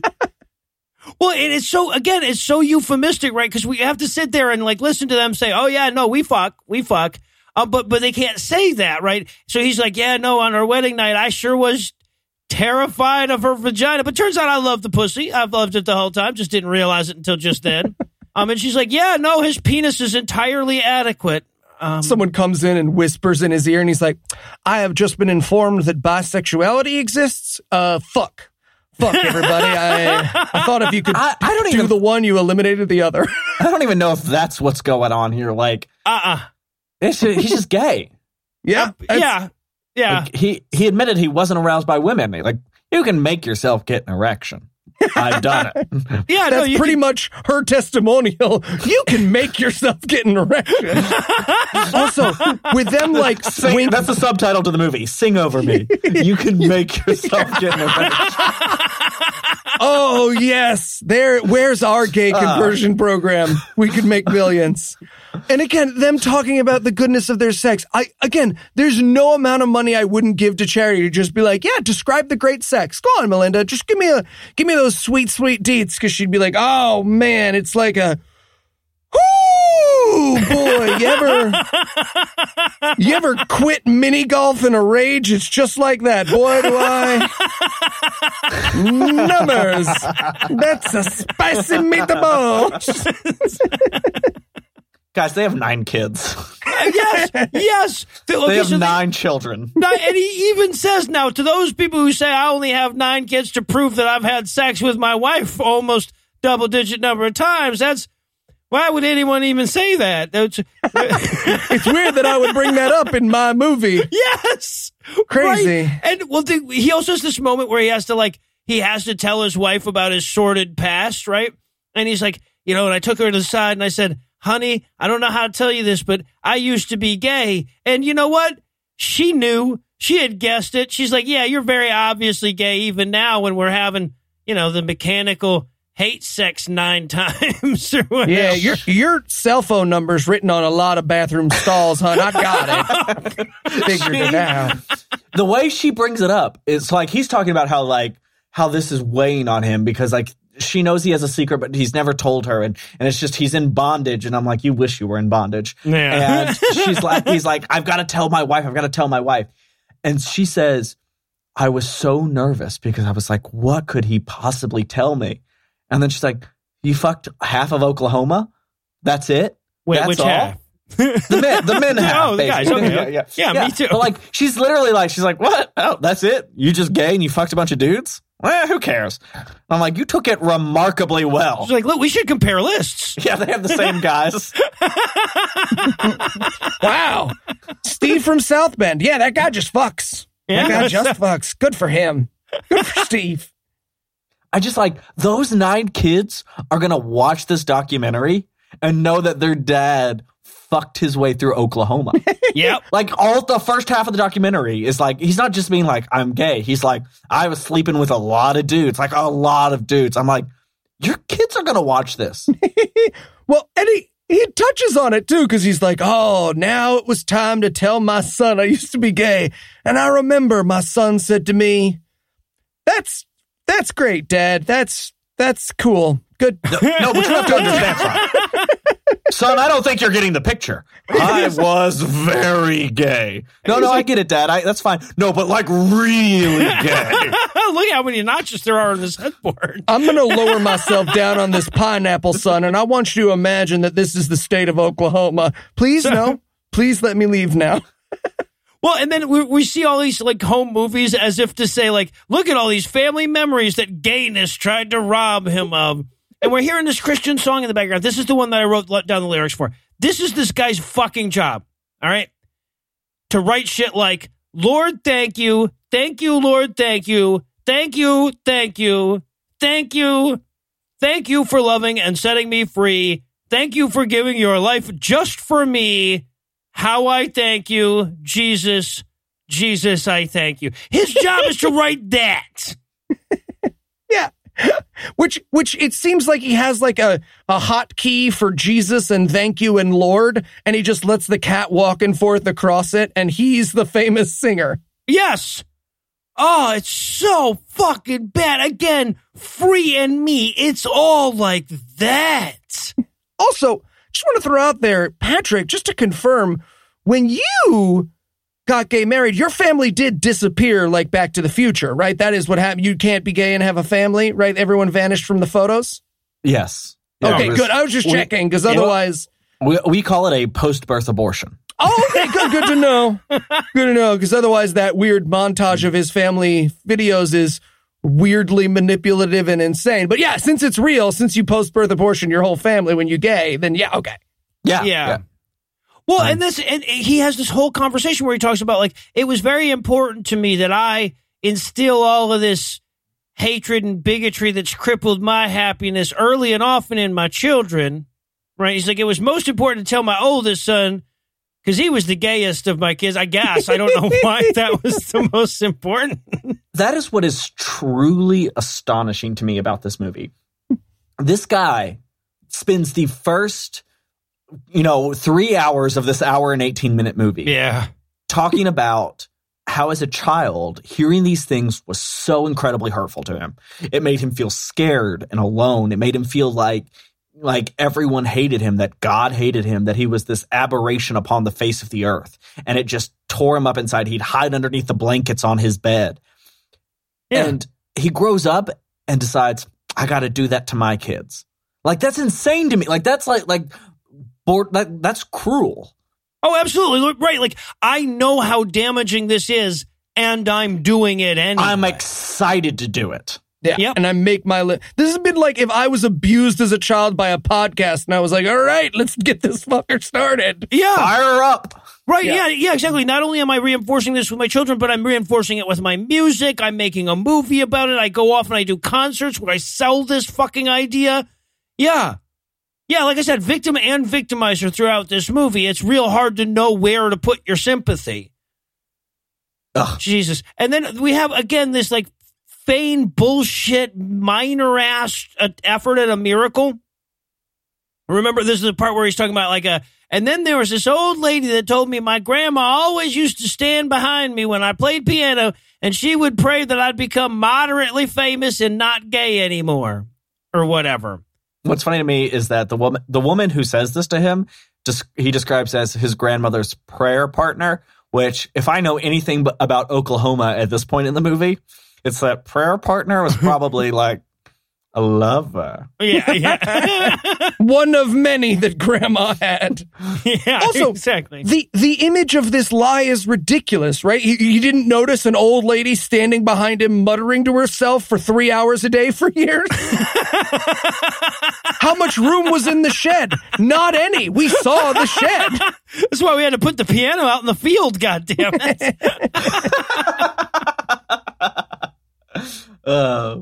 Oh, this is ridiculous. Oh, when he tells his parents, this is ridiculous too, because he sits his parents down and he's like, I had to tell them that I'm gay. And it's like, I just imagine Mary Pat and Frank or whatever their names are sitting there on the couch, and he's like, Mom, Dad, I'm gay, but really gay. Like, I fucked a lot of guys, but not anymore. I'm done. And them just being like, okay.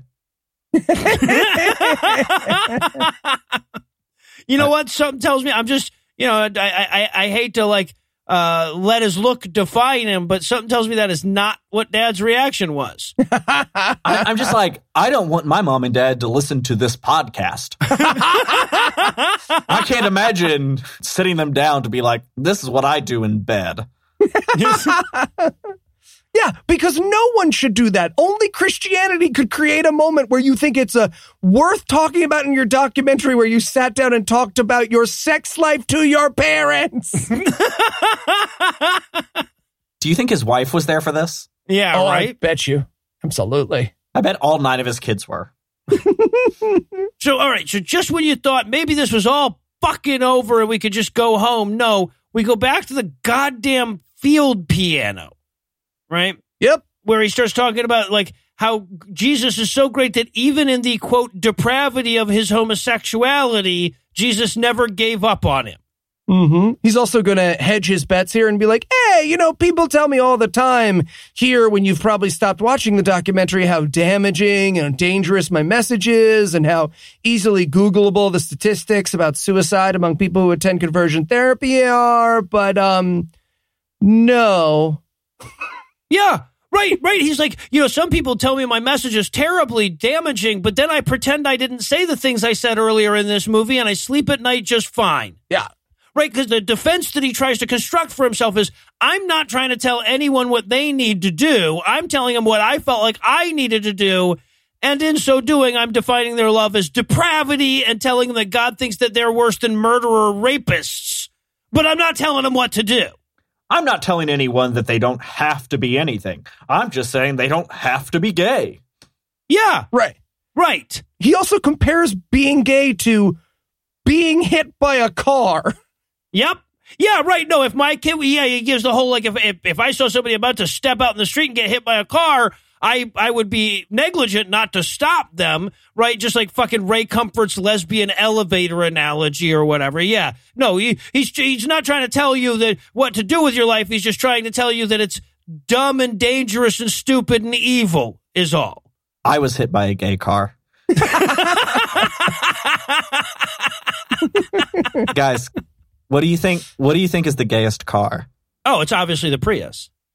No, there's a correct answer. No, it's not the Prius. Right. It's not a Prius. The VW Bug. See, that is the correct answer. A lot of people get tripped up and say the Oscar Mayer Wienermobile, but that's wrong. Right. It's wrong. That's homophobic. The correct answer is the VW Bug. Okay. There we go. See, I knew we'd find it eventually. All right, so so he has this long moment where he's like, look, I know that this story is basically hate speech, but I'm going to tell it anyway. He even uses the word, right? He says, there's some people who would probably say my story was hate speech. Can you imagine that? And I'm like, yeah, yep, sure can. Yeah. You brought it up, actually, because you've admitted that hearing it leads people to the brink of suicide. Yep. This is also where we get Eli presenting his picture. Oh, God. Poor little Eli. That's just going up on the fridge, isn't it? Eli painted a picture. And this is, again, why I am 100% convinced that Eli is just pranking him. He painted a picture of a man exploding onto another man. Yes. True. It's a prank. He's tricking this man. Oh, Yes. God, I hope so. Eli, That's if you're out amazing. there and you achieved this fantastic prank, please reach out to us. This is like those kids that the Amazing Randy set up with that or whatever. Yeah. The Project Alpha. Yeah. He sent all those kids to fuck with those people. Yeah. So, but I just want to point this out. I want to underscore this because this is deeply meaningful to me and important that everyone understand that at the end of this movie, when he's talking about how, there are those who would tell me that I shouldn't be giving this message and I shouldn't be sharing this message because it very obviously contributes to suicide. He defends himself by condemning the people who oppose this movie for being judgmental. Yep. Talk about the fucking pot calling the kettle a pot. Fuck you. Jesus, he's like, people point out how wrong the church has been about so much stuff in the past, but then I put my fingers in my ear and I yell, la, la, la, real loud, and eventually they shut up. Yeah, his literal answer to, he says, people say the church has gotten so many things wrong over so many years. How do you know you're not wrong about homosexuality? My answer? No, cut the camera. Cut it. Why would we put this in our movie? Why is this in our movie? I set up a rhetorical trap that I walked right into myself. Yes, right. I myself just set the rake there and then stepped on it. And then, okay, all right. And then, as if this movie wasn't already bad enough, as though we didn't have enough ammunition, he's going to show us the goddamn tombstone that a friend bought him for gay him. Which, to be fair, is metal as hell. Like that's pretty metal. He has this moment where he's like, I just knew that people would slow down as they drove by and go, did someone bury their gayness? That's fucking weird. He's like, I love to look out the window. I love looking out the window and seeing cars slow down. I'm like, you're causing traffic accidents to own the gays? Right, so he's literally got this goddamn tombstone where the old him, the gay him, has been buried, and he puts it out in his front yard, and he starts talking about how, I love the idea that people will stop, and I'll, trick them into reading it because they'll think it's a dead person, and then it's basically like a Chick tract, only made of stone, And confusing, because it doesn't mention that I'm gay. Oh, man, people are just going to think I'm dead. Oh. And then when I die, if I get buried here, they're going to think I was twins with the same. No, I've really done bamboozled myself this time, guys. I really got me this time. Again. Yeah. And then, okay, and remember he was talking about bootlegging that concert when they were telling about the present that you could give to Jesus with your gayness in it or whatever. We hear that audio. He plays that audio. And while we're listening to that audio, we're watching him back at the field piano, holding his arms out in surrender to the Lord. But his arms get tired. Yes. So we watch him be like, a little bit Do you lower. have enough video yet? Well, so that right there, because so this is like the third or fourth time we've seen the field piano. And when we start, it's like, it's we see the storm coming. In the middle of the movie, it's just raining on him, ruining the piano as he plays it, just absolutely destroying it. And then at the end, the storm has passed. And I'm like, how long do you think they set up that piano and waited for that storm to start and stop? It's Oklahoma, so 8 minutes. Oh, is that? Yeah. All right, well then cut that joke. I thought it was funny. All right, so now, and then finally we cut to a black screen. We still hear him crying for 30 fucking seconds at the end of it, which is a perfect summary of the movie, right? The movie's over and he's still crying. And normally I try to ask a question that sort of wraps up my feelings on the movie. I've got a good one here, and I mean this seriously. Should we report this one to Amazon? Seriously, we've watched movies before where, had they been on Amazon Prime, I would have been like, I should probably tell them that this is on here. The unexpected bar mitzvah type shit. But, in terms of, stuff that we found on mainstream services, this is the worst thing ever, right? Yeah, I mean, Right to Believe is also on Amazon, I think. Oh, is it really? So okay. All right. We'd have to tell them about a lot of stuff going on. Yeah, I guess so. Okay. And, here's the thing. The movie is very insidious in this, that they don't really, this guy's doing a lot of terrible shit, but they don't really go into that. They don't talk about the electroshock therapy stuff. They don't talk about the camps. They don't talk about, kidnapping kids and sending them to this, gay conversion camp. They don't talk about any of that. It's the story of this guy and just his life and the choices he has made. And so, what do you report it for? What do you, and it's because we know, what he's getting at here. We know what he's doing, but it's super, again, just insidious that they're hiding it because they know what they're really doing would be a turnoff. Well, but here's the thing. My shorthand, my rule of thumb is you make it black, right? So imagine that there's a documentary on there all about how evil and terrible it is and how much God hates black people, and it's all these people trying not to be black. I feel like that one would get reported, wouldn't it? Should. Yeah, or picked up by HBO and a bunch of people would see it. Could be that. All right, well, that's my fucking dilemma. One way or the other, we got to try to get that rating down from 4.5 stars. People, help us out there. That is going to do it, however, for our review of Sing Over Us. It's not going to do it for the episode just yet, though, because we still need to trick ourselves into coming back. So, Eli, tell us, what's on deck? Well, it's Valentine's Day next week, which means we tricked my wife back on the show for Beauty and the Beast, A Latter-day Tale. Spoiler alert, that will not be that movie's only title. Nope. No, it will not. And yes, and when Eli says tricked, that's because we already recorded that episode, because that weekend we actually will be in LA at our live show, which you'll hear 2 weeks from now. And, hey, you know, if you didn't already get tickets, tough shit. It's too fucking late. I told you it was going to sell out.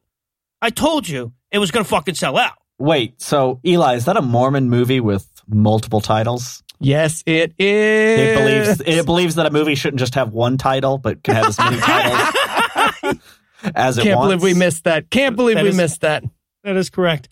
All right. Well, with that to look forward to, we're going to bring episode 234 to a merciful close. Once again, a huge thanks to all the Patreon donors that help make the show go. If you'd like to help yourself among their ranks, you can make a per episode donation at patreon.com/godawful and thereby earn early access to an ad-free version of every episode. You can also help us done by leaving a 5-star review and by sharing the show on all your various social media platforms. And if you enjoyed this show, be sure to check out our sibling shows, The Scathing Atheist, Citation Needed, and The Skeptocrat, available wherever podcasts live. If you have questions, comments, or cinematic suggestions, you can email godawfulmovies@gmail.com. Legal services for this podcast are provided by the law offices of P. Andrew Torres. Tim Robinson takes care of our social media. Our theme song was written and performed by Ryan Slotnick of Evil Drafts on Mars. All other music was written and performed by our audio engineer Morgan Clark and was used with permission. Thanks again for giving us a chunk of your life this week. For Heath Enright, Eli Bosnick, I'm Noah Lugeons, promising to work hard to earn another chunk next week. Until then, we'll leave you with the Breakfast Club close. Dennis would eventually be caught having a gay affair because literally everyone who does this is eventually caught having a gay affair. Yep. Chuck has since opened a series of gay-themed restaurants called Guy Fieri's American Kitchen, where he specializes in donkey sauce. He was recently re-elected as mayor of Flavortown. Eventually, the one child that survived that Patagonian massacre found Melinda and had her revenge. I had so much more fun with Melinda's past than you guys did. Yeah, you did. That's because you didn't pick up on Spotless Bride. Yeah, no, you're right. I didn't. This is going to kick ass. Oh, this was so hard to watch. Like, okay, so just this took me all goddamn day yesterday. I started this at like 10 in the morning. I finished this at like, I don't know, like midnight. It was so hard to watch. I was shocked, genuinely shocked, that the movie was like an hour and 12 minutes because it took me 3 hours to watch it. Yeah. Well, so normally for me, it's 2 minutes per minute, right? Like, so if the movie we're reviewing takes 90 minutes, usually it takes me about 3 hours to get through because I pause, I write notes, I have to go back, like listen to things over again, et cetera, et cetera. But this one, I just had to get up and walk away. You know, I had to do other work or something. It was insanity. I'm kind of very upset with you all for making me watch this movie. All right. Well, keep in mind that it's Eli that you should be upset with. I had nothing to do with. I mean, I was going to watch it. I didn't have anything to do with making you watch it. So Noah wanted to do Velocipaster, and I said no, Patrick. That made me really upset because I logged on to Amazon Prime and to look up this godforsaken movie, and Velocipaster, One of the Claw or Man of the Claw, was listed on there, and I was like, how are we not watching this instead? Yeah. No, that's not our speed. It's more fun for us when they take it seriously, usually. When they mean it from the heart is when we like it. Yeah. Yeah, well, maybe not anymore. Like, but going into this one, yeah. Ugh. All right, I feel dirty. All right, so we're going to get going here. The preceding podcast was a production of Puzzle in a Thunderstorm, LLC, copyright 2020, all rights reserved. O'Reilly! You need parts? O'Reilly Auto Parts has parts. Need them fast? We've got fast. No matter what you need, we have thousands of professional parts people doing their part to make sure you have it. Product availability. Just one part that makes O'Reilly stand apart. The professional parts people. O'Reilly!